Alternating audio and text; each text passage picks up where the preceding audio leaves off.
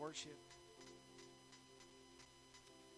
and we hear the words that you've given John for us, I pray that our hearts are ready. I pray that, Lord, we can kind of turn everything else in our lives off for a little while that you've prepared for us. And I pray, oh Lord, that this will be a time of a special understanding, Lord, that we can come to your table. We can put our feet under it because of your sacrifice. Lord, let us go from this place and share the message of Christ. Let us be grateful for all the things that you've given us, grateful for the people that provide for us, that take care of us, and all those people that do all those things that we don't ever think about. And we pray, oh God, that you'll let us walk with you in peace. Pray these things in Jesus' name. Amen.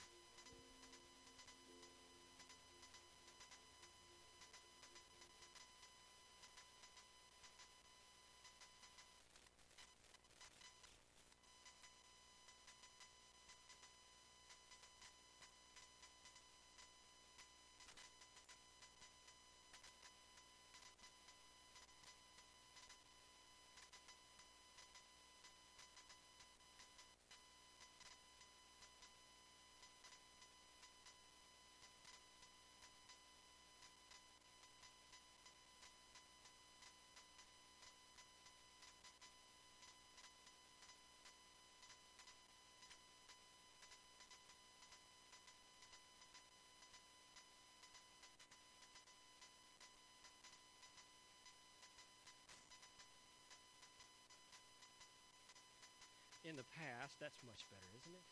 I'm still going to yell at you, but don't worry about it. So, I'm back on the book today differently because I'm just still not quite able to recall things. Likewise, y'all know I'm right-handed, so apparently I preached hard at y'all last week, and you all moved over here. It's really kind of funny to watch. And what's really funny about that is there's no escaping the right hand of God. So y'all are in trouble this morning over here.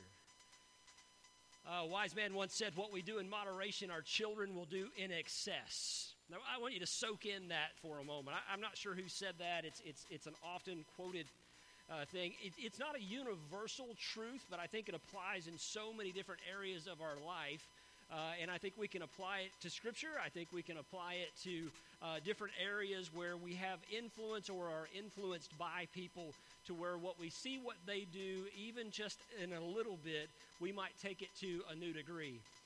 Likewise, this morning, we're going to be covering Jeremiah's chapter 7 through 10, and this is the only slide you're going to see all day today. It's going to stay up there the whole time, because I'm absolutely going to encourage you to open your Bibles with me this morning. Likewise, I encourage you to open your Bible each and every morning and spend time with the Lord. Jeremiah chapter 7 through 10 is often called the Temple Sermon because it is a sermon that's recorded in Scripture. It's one of the best sermons that's actually recorded in Scripture. It is maintained through time for us to be given this clarity for what God is doing there. And in the Temple Sermon, this entire thing, and I loved worship this morning. I love the song selection that was used. It was almost like we had worked this out to talk about this, because what really Jeremiah is going to call the people to is to say that the root cause of the coming judgment of the Lord is your hypocritical worship. It is the heartbreaking hypocritical worship. And not only are the people guilty of worshiping idols, they're guilty of teaching their children to do the same thing. And they're passing on to each generation a complacency, a lower standard of worship that's not worthy of the living God. And so the people, in Judah's case, they're arrogant, they're conceited. They look back and they say, we're God's chosen people. We're the most favored nation. We're the children of Abraham, the children of Jacob. And that God has declared us to be the very top of all of his creation. And instead of giving thanks to God for such an honor, they use it as an excuse to justify their own sins. In some ways, they're literally standing in the temple of the Lord, and they're committing all kinds of sins and informing God that, hey, we're your chosen people, whatever we want to do, to challenge us on that, for you to discipline of your lovingness. And we don't think that'd be very loving of you, God, if you were to chastise your own people. And so they began to worship idols and make sacrifices inside the temple itself, claiming to be a favored nation. They acted like insolent, spoiled children, lacking discipline, respect, and appreciation for the God who had saved them. But God watched over their arrogance and their ignorance. And what we'll see in chapters 7, 8, 9, and 10 is essentially wrapped up in this statement here. God is essentially saying to his people, as long as you live in my house, you'll live under my rules. And I brought you into this world, I'll certainly take you out of it. Dads, does that sound familiar? As long as you live in my house, you'll live according to my rules. As long as you want my protection, as long as you want my blessing, as long as you want my credit card, as long as you drive my car, you'll do what I tell you to do, how I tell you to do it, and hopefully you'll do it with a respectful attitude. But I don't know about you, but what I've found in successfully surviving two teenagers is that it's that respectful attitude that just really misses the point, doesn't it?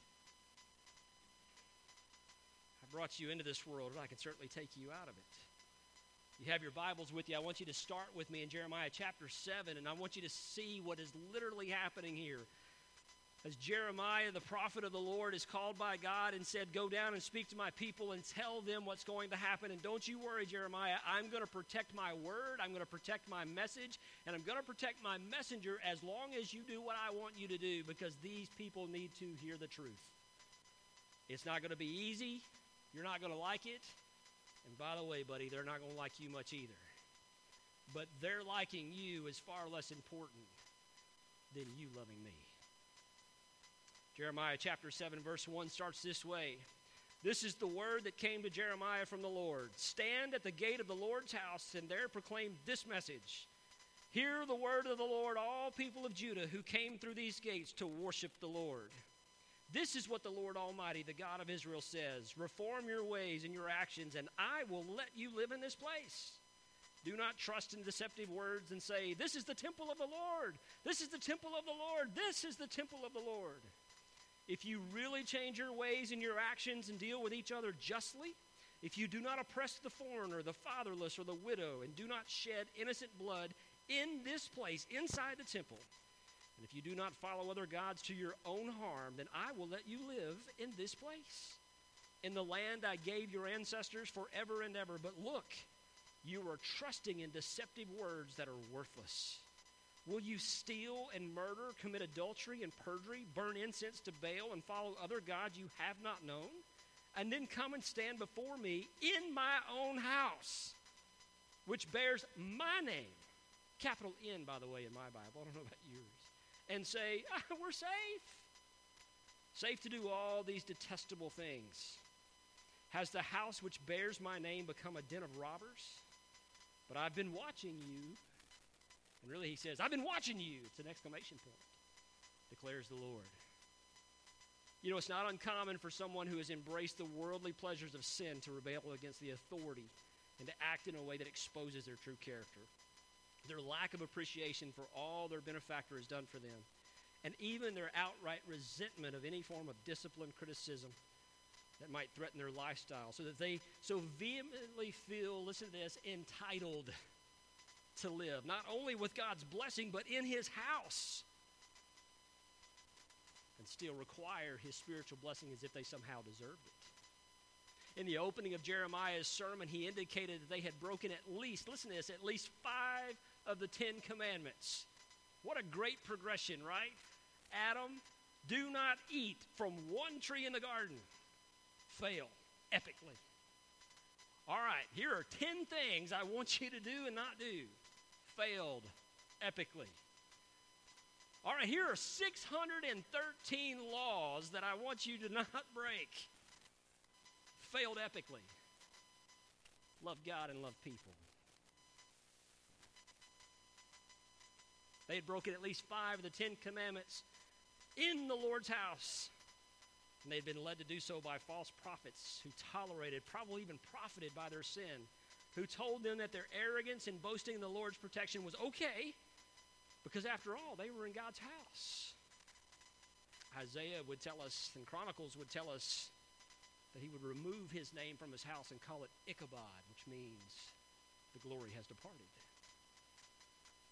It's the same feeling that many of you get when you walk into church unrepentant of your sin and you don't immediately burst into flames. Do y'all ever feel that way when you come in on Sunday morning? No, John, because this is a gymnasium. It's not a real church. Sadly, the false prophets were not only teaching the people to have faith, to not have faith in God, but they were treating him like a superstitious idol. Now keep in mind, they're going to be exiled, and they're going to return and rebuild the temple in about 500 years, and Jesus himself is going to walk into the same temple, into his Father's house, tables, and chastise them for doing the exact same. So just because you don't burst into flames today, don't worry, it could still happen. But the good news is that God is merciful.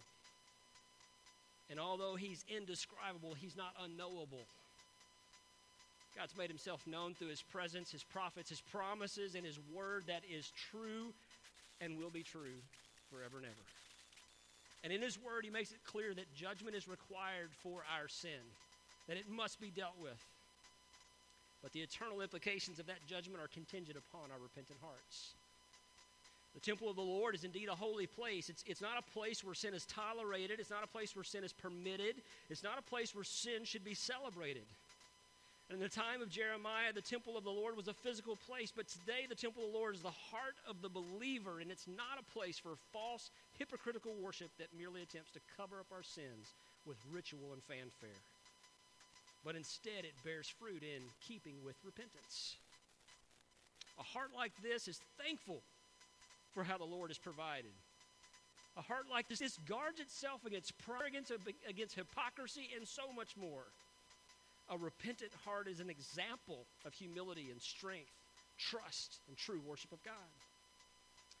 A repentant heart only seeks God's approval, nobody else's. A repentant heart has no justification for sin. It seeks the Lord's blessing for his soul and not just mercy from his punishment. Unfortunately, in Jeremiah's day, and I think confidently today, that repentance is such an archaic concept that we rarely practice it privately in our own lives or publicly in the body of Christ. We as Christians fail to understand that our sin impacts not only our own lives, but the lives of our family, our community, our coworkers, and our society as a whole. We've heard it said more than once in our lifetimes that more is caught than is taught. And it's important that we understand that sometimes, always, someone is always watching. There's always someone looking to you, watching your behavior, finding what is and what isn't acceptable. Do you remember that walks into the son, listening to the headphones on, and he walks in with a box full of drug paraphernalia, and he says, "Who taught you how to do this?" And the kid barks back at him in his own house, "You, all right, I learned it by watching you." What a terrible indictment of a father having different rules for himself than he has for his own children. And after all, what we do in moderation, our children will do in excess. But what about intentionally teaching our kids to sin? What about normalizing the sin in our own lives and inviting our kids to participate? It's like watching kids on a football field disrespect the ref or disrespect the other team, and then looking in the stands and go, "I know whose kid that is." You know the loudmouth mom up there that's hollering about her under-talented kid who deserves some reason to be entitled to be starting as the quarterback when the kid is, 5'8", 260 pounds and can barely get his arm up over. He ought to be the quarterback, because that's the most important thing on the team, right? Who taught that kid to go out there and mouth off to the referee? The people of Judah had learned how to worship hypocritically, unfortunately, from the priest. And they taught their kids to do the exact same thing. And from generation to generation to generation, it just got a little worse. Sadly, they made hypocrisy and apostasy a family event. And this angered God to a point. Listen to this. He instructed Jeremiah, "Don't even pray for these people. I'm not going to listen to it." If you look with me in verse 16 of chapter 7, He says this, so do not pray for this people, nor offer any plea or petition for them. Do not plead with me, for I will not listen to you. It seemed like the only person that God was willing to listen to was Jeremiah, and he says, I don't even want to hear it. Do you not see what they are doing in the towns of Judah and the streets of Jerusalem? The children gather the wood, the fathers light the fire, the women knead dough and make cakes to offer to the Queen of Heaven. They pour out drink offerings to other gods to arouse my anger, but am I the one they're provoking, declares the Lord? Are they not rather harming them? It became such a public event. Hey, kids, we're going to go to church today and worship a false god. Make sure everybody's got everything you need because we're going to do this together. It's one thing to waste God's time with your own worthless sacrifices, but it's something completely different to teach your kids to do the same thing. Any half-hearted effort to appease God with sacrifices or token efforts will not yield the outcome that we're hoping for. It's actually kind of insane when you stop and think about it. To get to a place where we feel good about disrespecting a holy, living God so much that we teach our kids how to do the same thing. To be fair, our kids will one day actually grow up and they'll make choices for themselves. They'll decide if they will or will not serve God. But intentionally teaching them how to sin is as bad as not intentionally teaching them how to properly worship God. They may not want to do it, but at least your example will show them how to do it properly. The people, led by the priests and the prophets, began to worship the Creator, and I believe that teaching their children how to improperly worship God, how to tolerate sin, how to get puffed up because they were God's chosen people, apparently gave them some sort of different set of rules because they all participated in these rituals. And I think in doing so, what they invited was generational sins and the consequences of generational sins that wreak havoc on a society. And the Old Testament speaks about generational sins as if it's a blessing for one to have committed the sin, that all of those behind him are going to suffer the consequences of that. But I think what we sometimes miss about generational sins is not only are they going to suffer the consequences, they're going to suffer the consequences because they learned it by watching you, all right?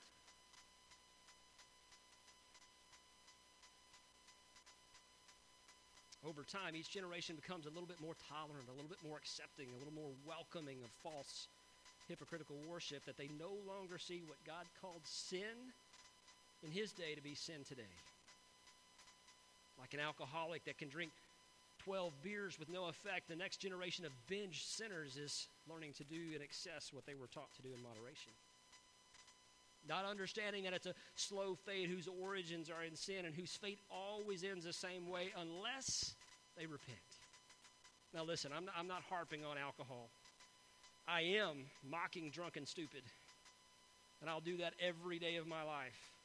You want to drink a beer, you drink a beer. But if it impacts your witness to somebody else, you need to reconsider that. If it impacts your witness to your children, you need to reconsider that. If they don't understand that you have built up a tolerance to anything, whether it be a substance or to a sin that leads them to think, well, I can behave and do the exact same thing because I watched them, then you are leading them to a place where they don't understand how to properly do so. And what's worse than that is when we do that in relation to worship of God. It's okay for us to be immature in our worship to God as long as we're willing to suffer the consequences. Because what we do in moderation, the next generation will do in excess. And children, like new believers, lack the maturity to understand why the rules are seemingly different for some Christians and not for others. That's a relational issue. But it should serve as a reminder that someone is always watching us. And what the older and more mature amongst us are tolerating, we're going to see the next generation accept and bring into worship. Now, it sounds harsh that God would tell Jeremiah not to pray for these people. Because, after all, God is good and he's loving and he's kind. And that somehow seems to say that he's going to overlook our sins because he's good and loving and kind. And we do this when we say, well, look, I've been baptized. I go to the church each and every week.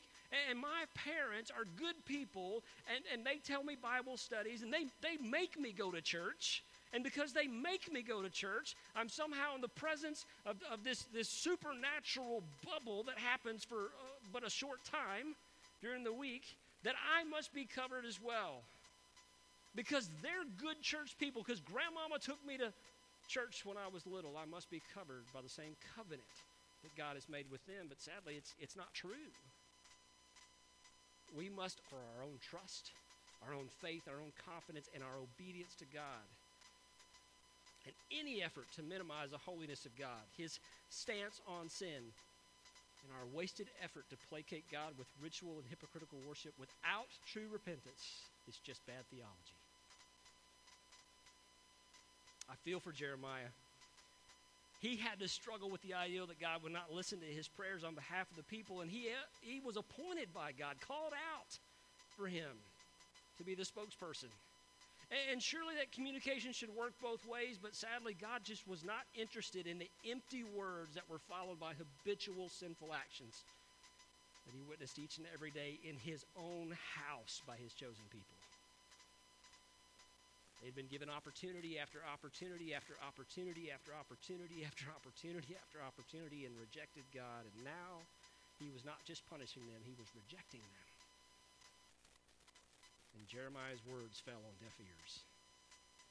Jeremiah chapter 7 verse 27 says this: when you tell them all this, they will not listen to you. When you call to them, they will not answer. Therefore say to them, this is the nation that has not obeyed the Lord, its God, or responded to correction. Truth has perished, it has vanished from their lips. In my opinion, I think Israel and Judah believed that the covenant that God made with Abraham covered over them. They thought that because of their favored status that God somehow would excuse their sin and not hold them accountable for their actions. They worshiped little g gods in the big G God's house, in his temple. They went to the main attraction so everybody could see what they were doing, and they mocked God. They made false sacrifices in his temple. Oh, but they attended church regularly. They were there for everybody else to see what they were doing and who was there doing it. So what could God really say about that? I mean, after all, God rewards effort more than results, right? They were doing the very best they knew how to, unfortunately, because of them with their wasted efforts. But the people ignored Jeremiah. They had ignored God for a long time. Why should it be any different? And any call to repent, to worship properly, to surrender their hearts to God fell clearly on deaf ears. The truth had perished. It was sacrificed for warm fuzzies and self-righteousness and a tolerance for sin that made them feel better about how they lived their lives. The people not only publicly and communally accepted sin, they collectively, listen to this, they democratically rejected God's truth. A little at a time until their sinful activity went mainstream, even into the house of God himself. They defiled themselves before the Lord. So how did the people get to this place? How does sin become so mainstream, especially among God's chosen people, his covenant people? You know, the Jews were the only people that God made a covenant with, and the people took that for granted. But how?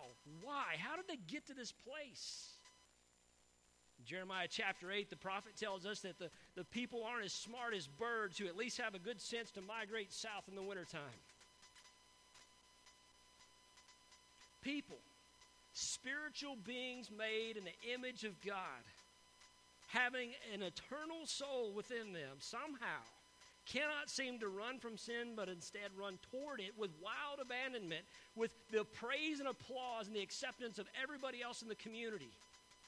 In Judah's case, and I think in our circumstances today, the real tragedy that is painfully evident is the rampant biblical ignorance and biblical illiteracy that ran throughout the church and throughout the entire community. When you combine that lack of knowledge, belief, even effort in trying to study God's word, when you put that into a superficial Christianity that's characterized by a lack of discipleship, a lack of desire to want to be more like Jesus each and every day, it becomes so evident in the church. It comes so evident in the body. Get here on Sunday morning and they wipe the that it's not happening on a regular basis. That what they try to get done in their false worship on Sunday or their idol worship in the temple on the Sabbath, whatever that day was, but they don't wipe the sin from their hearts on Monday and Tuesday and Wednesday and Thursday and at 7 o'clock and at 4 o'clock and whatever the time might be, when they don't do those things but just follow through the ritual, then we have everything we need right here in God's Word. But all we got to do, and this is a sad, simple truth, is listen and apply.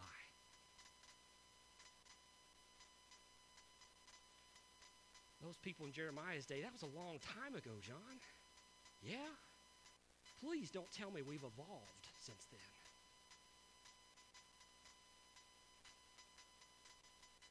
In Jeremiah chapter 8, verses 8, it describes those people and ourselves today.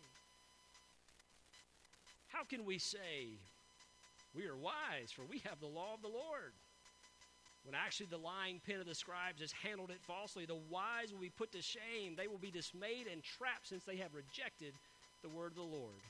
What kind of wisdom do they have? See, we're not much different than the apostate people of Judah. We possess the scriptures, but we either don't practice them or we practice them falsely. It's not enough for us to have a Bible in our hand but not God's word in our heart. It's not enough to possess information that does not lead to transformation. And it's not enough to know about God but not know the God of the Bible. It's not enough to say, I didn't know, nobody told me. We are the most literate people ever, and you got more Bibles in your house than you probably got forks. You got more access to the living, holy Word of God, and yet your everyday life is not one filled with bearing fruit, with keeping in repentance. It's not filled with being a blessing. It's not filled with being a person who seeks righteousness and justice. It's filled with rituals and habits. For those of you who are in the practice of criticizing God, His ways and His teaching, particularly those regarding sin, I'm willing to bet, call me crazy, that your biblical knowledge is probably based upon what someone else taught you, not what you gathered for yourself. And listen, maybe it was done by a guy like me who stands up and with great passion and conviction tells you something and it's wrong, but boy, he did it with such gusto. It's like that scene from Back to the Future. Marty goes back in time and he meets Doc, and he goes, who's the President of the United States? And he goes, Ronald Reagan. He goes, of course. He has to look good on television. That's what we want today, right? We want to be entertained when we come to church. But you know, it's funny. In this day and age of fact-checking, I've found that most people don't have, they don't fact-check the stuff they agree with. Isn't that something? Pastor said, I don't have to tithe. Sounds good to me. Gospel truth. Pastor said, as long as I don't look at pornography on Sunday, I'm good.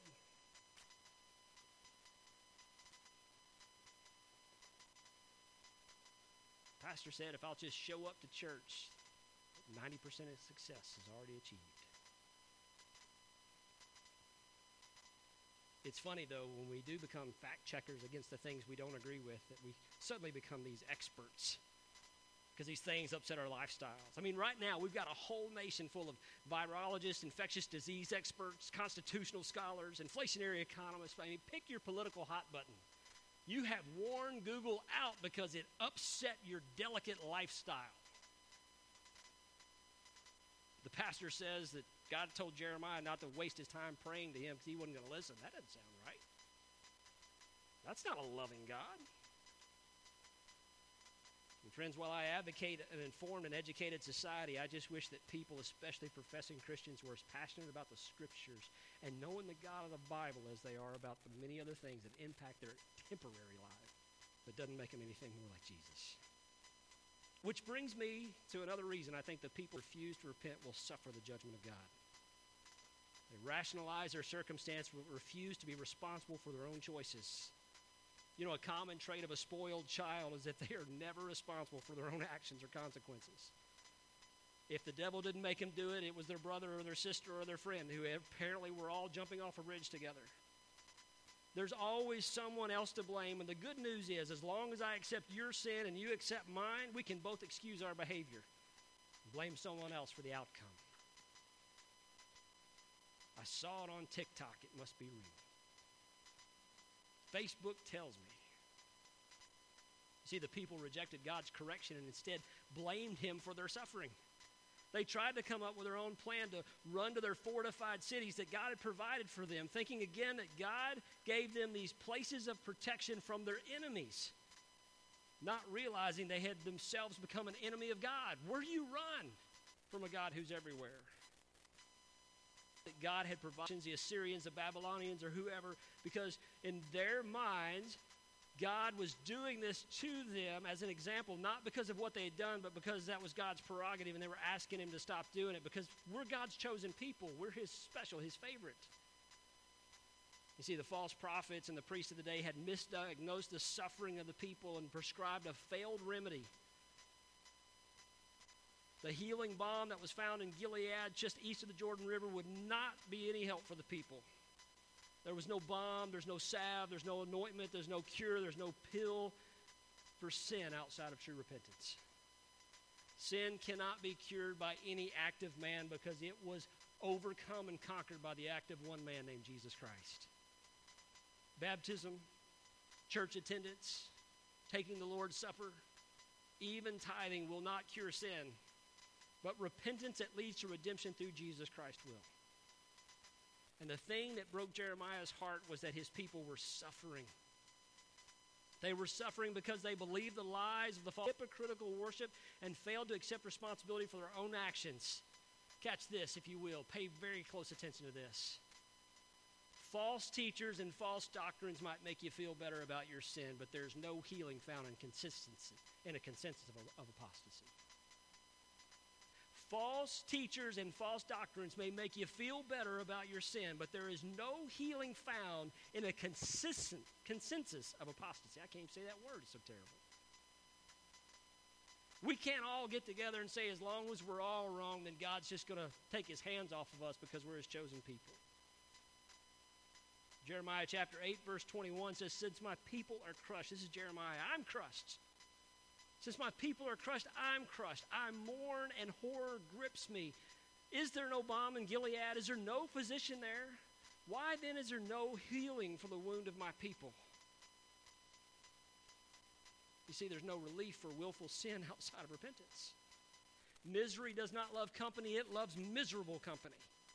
And as long as we're all going down swinging together. It's a foolish notion to think that there's safety in numbers. If we all sin, then surely God will not destroy us all, especially because we're, after all, his chosen people. We're set apart and declared off limits by the Lord himself. And the balm of Gilead might treat the symptoms, but it cannot heal a sinful heart. Only Jesus can do that. God's going to judge each and every one of us, and many are not going to survive that judgment. And while he did promise a remnant that would remain from Judah, he did not tell us who that might be. And so to be perfectly honest with you, I don't like the odds when we consider the battle of good versus evil, or the battle of God versus sin, or the battle of unrepentant man versus God himself. In case you're wondering, man always loses that battle. Being the only nation to have a covenant relationship with God, the Jews used his covenant as a license to sin, and the weeping prophet again called the people out for their hypocritical practices.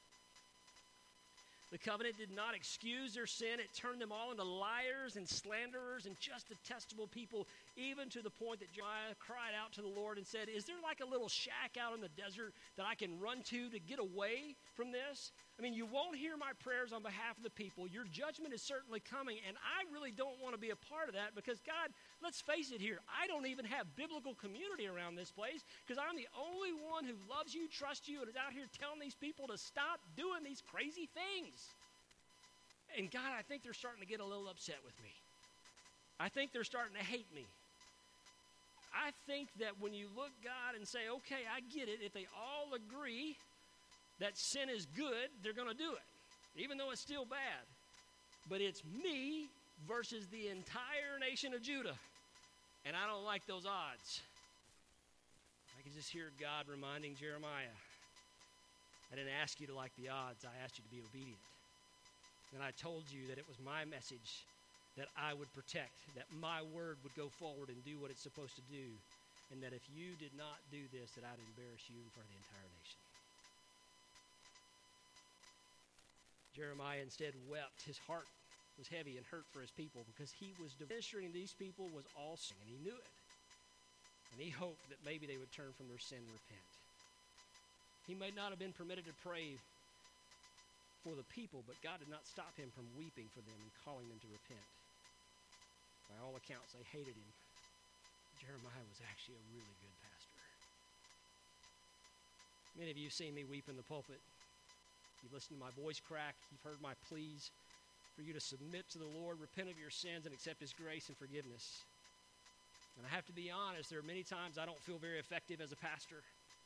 When I look back over the metrics and I say that we've been here for 7 years, we don't have a building, we don't have a bigger church, we've only baptized a handful of people, none of which I don't think are even in this church anymore.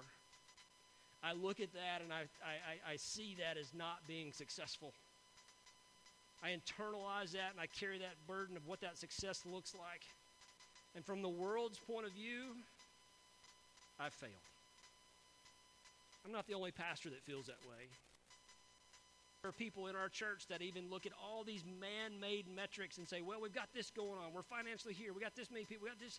All those things, we measure all the success. But how do we and when do we get down to measuring these people are obedient and they love God? Whether there's 12 of them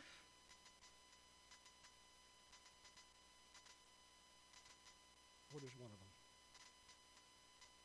I actually think I'm a pretty good communicator. I'm by no means the world's greatest pastor, and I think it'd be a little bit arrogant to get to a place to say that I am. Not to say I haven't met some of those guys that would probably have that monogrammed on their shirts. But I think all of us, pastors included, we should strive for excellence in what we do. But that excellence is defined by God, not by man. That excellence is defined by our obedience to trust Him, not in how effective we are with other people. People don't respond to man's message. They respond to God's call. People don't reject the message of it on their lives. People may offer a number of excuses about how mean that church is and how unloving they are. The Word of God is a double-edged sword. And it divides bone from muscle and tissue. Our obedience and our faithfulness is what satisfies God. Not our pomp and our circumstance, not our building, not our numbers, not our pastor, not our children's ministry or our music. We can't make people respond to God, but we can tell them the truth. We can teach them to obey all that God has commanded, but a bunch of people learning how to escape hell without learning to love Jesus with all their heart, with all their soul, with all their mind, and all their strength is not the kind of church that's going to change a community or a world. I'd baptize anybody who wants to be baptized today. We'll go down to Marlon and Cookie's house. If it ain't heated, we'll throw a toaster in the pool. And the pomp and all those things. And we'll bury you with Christ in baptism and rise you up to a new life. But the worst thing we could do is turn you loose after that and not tell you what it is to worship God and to know Him and to follow Him and to open up your Bible and to take up your cross daily and follow Him. To teach you that repentance is not an event. It's not a one-time thing you do to check the box and get out of hell. That repentance is a spiritual discipline. And that every day it is hypocritical for us to not repent to the Lord for how we violated it, for how we've broken His heart, for how we've turned against Him, and for how we have taught the generation behind us to do in excess what we did in moderation. We have excessively lacked repentance in our own lives for generation, to the point to where we had all the answers right here in front of us. We had an entire people group that gave us hundreds of years of history of what not to do, and we ignored it. We chose not to even open the book because to say about who we are. to where God tells us who he is. Judah had a pride that led them to unfaithfulness. They were entitled to the point that they didn't think the rules applied to them. They were God's chosen people. They were circumcised after all. They bore the mark on their bodies but not on their hearts. They wore crosses around their necks, Jesus stickers on their cars. They worshiped idols on their couch. They taught their kids to do the same thing. And as others watched, as other nations gathered around them, these circumcised, chosen people of God acted sinfully. And it was confusing, and it still is today. How can Christians act the way they do? Like the people of Judah, they're deceived by a covenant that they don't understand or respect. They're pompous and arrogant and hypocritical. They tolerate sin to the point that it no longer bothers them. They prefer to be entertained by false prophets instead of being taught to submit to God. Judah boasted in their status, not in the God of their salvation. We boast in being saved from hell, but we can't tell you what we're saved to. I wonder how many of you today could, if I were to ask you what you're saved to, not what you're saved from, but what you're saved to, could tell me. Well, I just don't know God's will for my life. Have you read your Bible lately? I'm not sure why God's not blessing me. Don't eat of this tree. Don't do these 10 things. Don't do these 613. I got a novel ideal. Love God, love people. Good enough for Jesus. Judah wasn't much different than our current culture, where 1 million followers can give us a big thumbs up for something stupid. And because of the popularity of it, it must not be sinful. We boast that the larger the audience, the less sinful the act.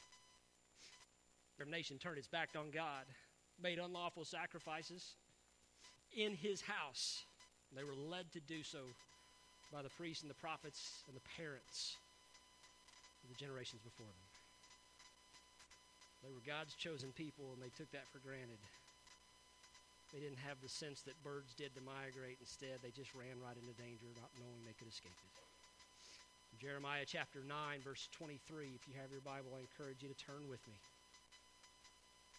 This is what the Lord says. Let not the wise boast of their wisdom, or the strong boast of their strength, or the rich boast of their riches, but let the one who boast about this, that they have the understanding to know me, that I am the Lord, who exercises kindness and justice and righteousness on earth, for in these I delight. If you want to know what it means to capture God's attention, if you want to know what non-hypocritical worship looks like, it's not just raising your hands and crying when a happy song comes by. It is practicing kindness and justice and righteousness in the name of the Lord. It is boasting. It is about telling people of the Lord himself, and what he's done in our lives, he can do in your lives too. And if you can't say it with words, then maybe you ought to do it with how you live your life. The people of Judah boasted about being a covenant people. They thought it gave them liberty to sin, so they went to church every Sunday and they worshiped false gods. They worshiped false gods like attendance and spiritual busyness. But they never invested in knowing God, and as a result of their actions, it did not reflect a transformed heart that exercised kindness, justice, and righteousness. For those who try to get by with external pretense that looks good on the surface but refuses to give God your full heart, judgment is inescapable. There is no place for you to run. There is no city, there is no fortress, there is no priest, there is no friend, there is no justification by the millions for your sinful actions that God will not find you. See, we read that not sleep forever because no one is immune from his judgment. And look with me in verse 25 of chapter 9. The days are coming, declares the Lord, when I will punish all who are circumcised only in the flesh. Egypt, Judah, Edom, Ammon, Moab, and all who live in the wilderness and distant places, for all these nations are really uncircumcised, and even the whole house of Israel is uncircumcised in heart. You know, there's a lot that can be told about someone by the company that they keep. And if you look at this list of people, Egypt enslaved them. Edom, Ammon, Moab, they chased after Israel and Judah and punished them for years and years and years and years and years, and yet Judah is listed amongst them. They're not any different. Jeremiah wraps up his temple sermon in chapter 10, and he reiterates that the practice of worshiping idols is foolish and unacceptable, and he leaves the people with a warning that other nations of the world, not God's covenant people, who worship idols made by their own hands, and that Judah should not allow this example. God's going to judge them too in due time, but not until he uses them to punish Israel for its sins. The nations place these idols in fields, listen to this, like a farmer puts a scarecrow out to protect his crops. Our friend Phil used to farm rice out in this community, 7 miles south of I-10 and 7 miles north of I-10. Could you imagine him just putting a single scarecrow out there?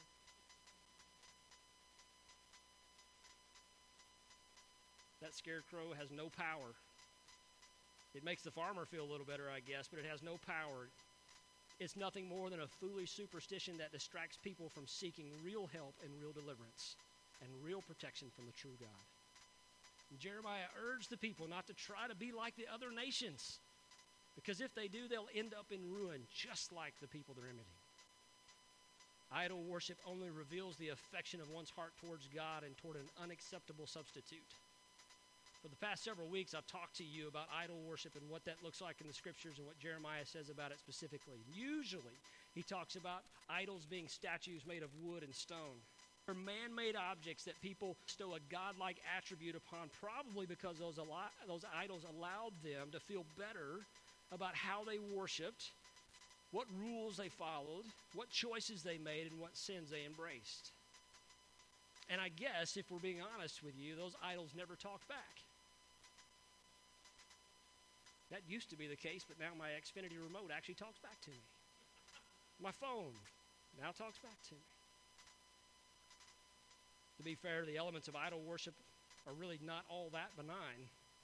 But the general idea is that idols they only derive their power by what's handed over to them by those who worship them.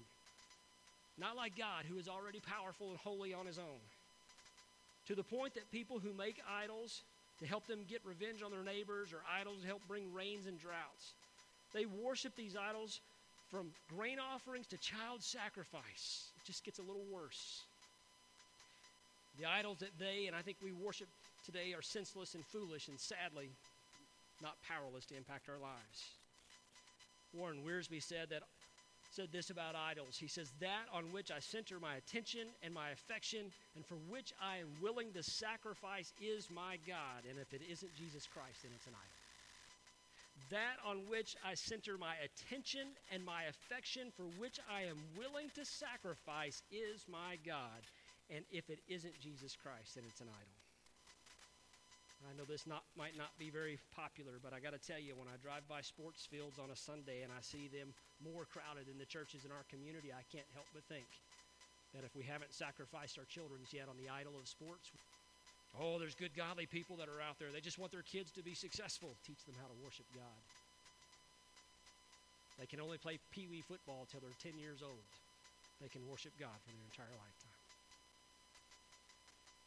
So what makes idol worship so bad? First of all, it detracts our attention away from God, who deserves it. He deserves nothing less than our very best. Secondly, idols are man-made and they elevate the created and not the creator. And finally, and worst of all, I think, identity, because we become like the idols that we worship. Empty, superficial, and utterly useless.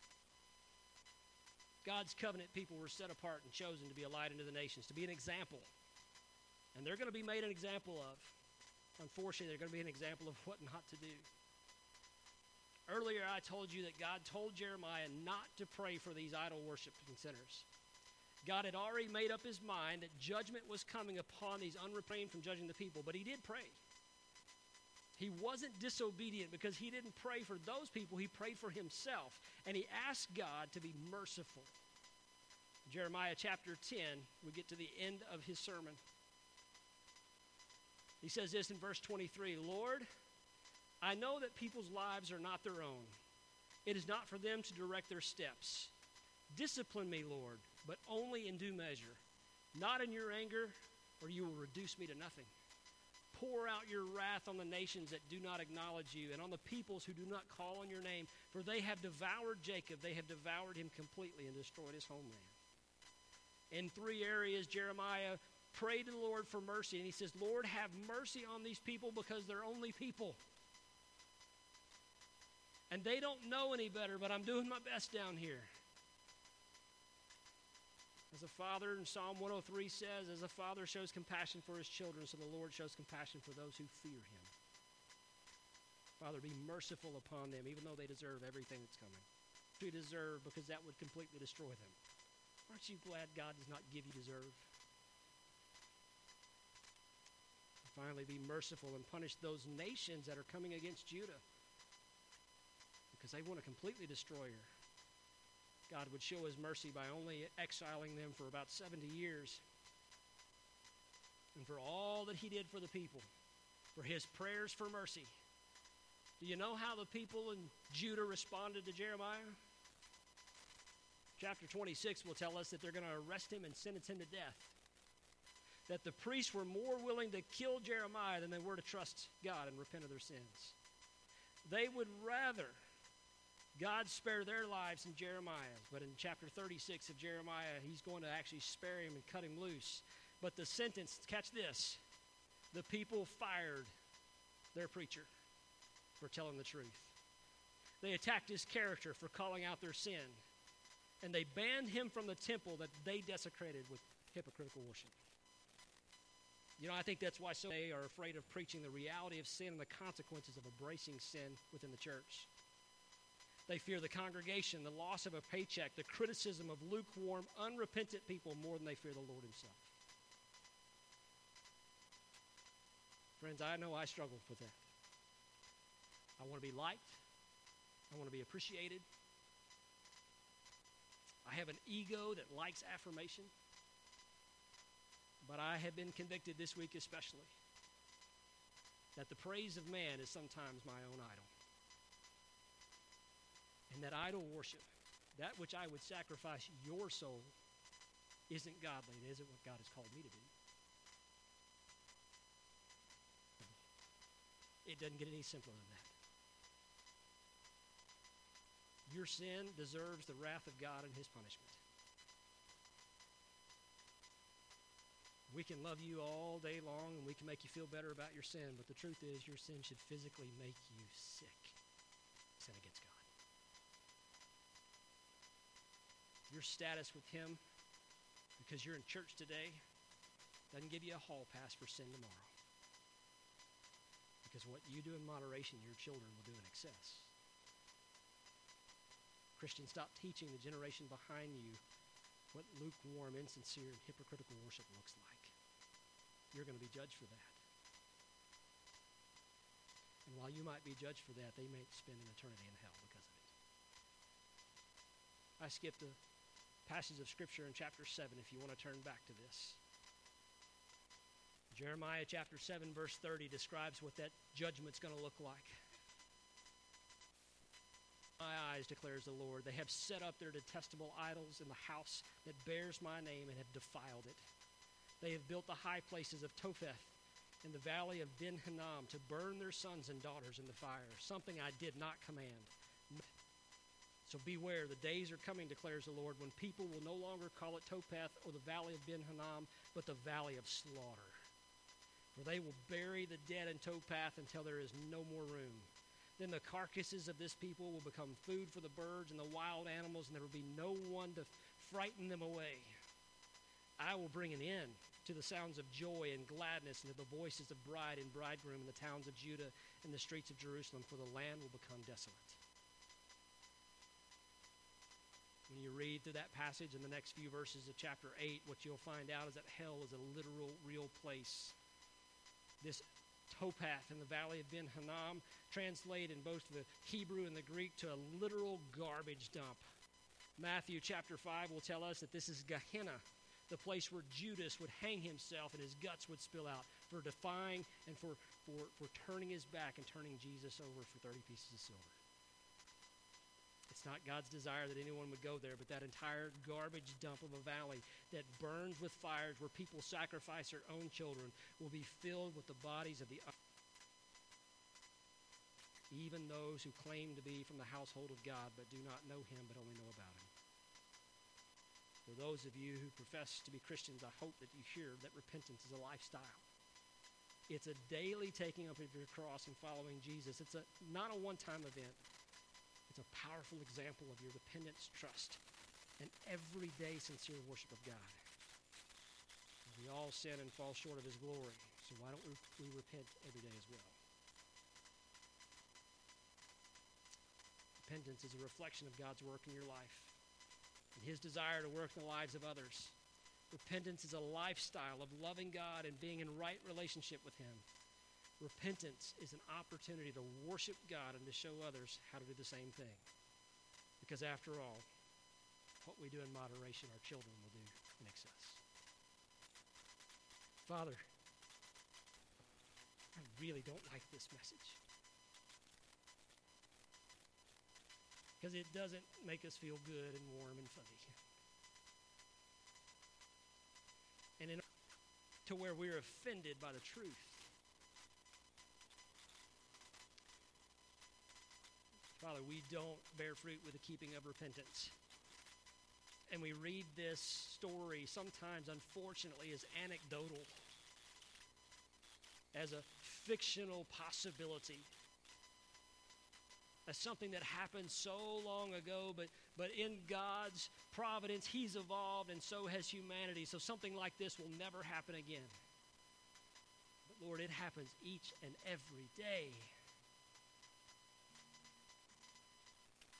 Father, I identify with the prophet this morning.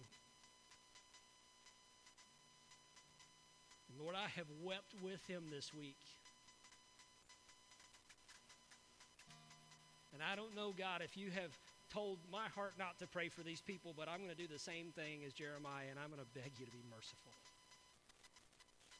Have mercy on them, oh God. And God, I know in this room there are people who desire to be better, but better is not good enough.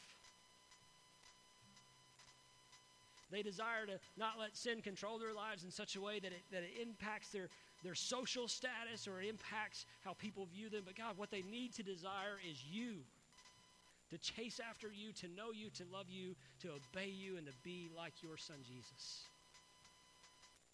And so, Father, I pray no one gets this misunderstanding of cleaning up their behaviors. That there's some sort of reformation that is not transformation that comes from external things, Lord, not from a heart that is repentant and chasing after you. And so, God, have mercy on them.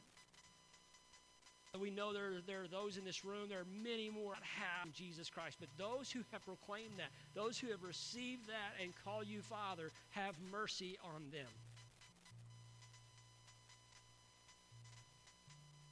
Lord, let us not delight in our consensus of apostasy.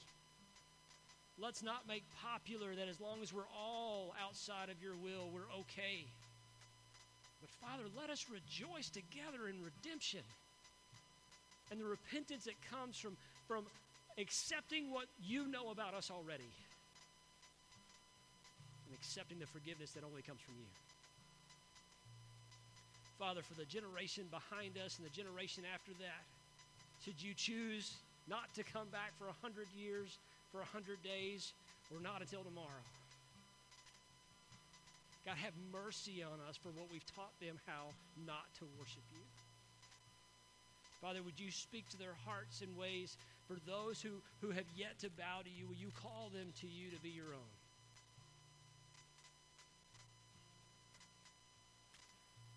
Father, thank you for your humor, if you will. That you would land this message on a day that we're going to take the Lord's. Search my heart, O Lord. Reveal in me what needs to be taken care of. And as we honor the death and resurrection of your Son, Jesus, we thank you for his blood and his body.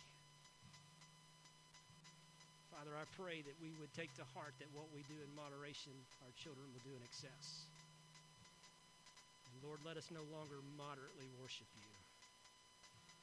Let us be like David and get to a place where we have not yet begun to defile ourselves before our Lord. Father, thank you for Jesus in his name. Amen. This morning we're going to observe the Lord's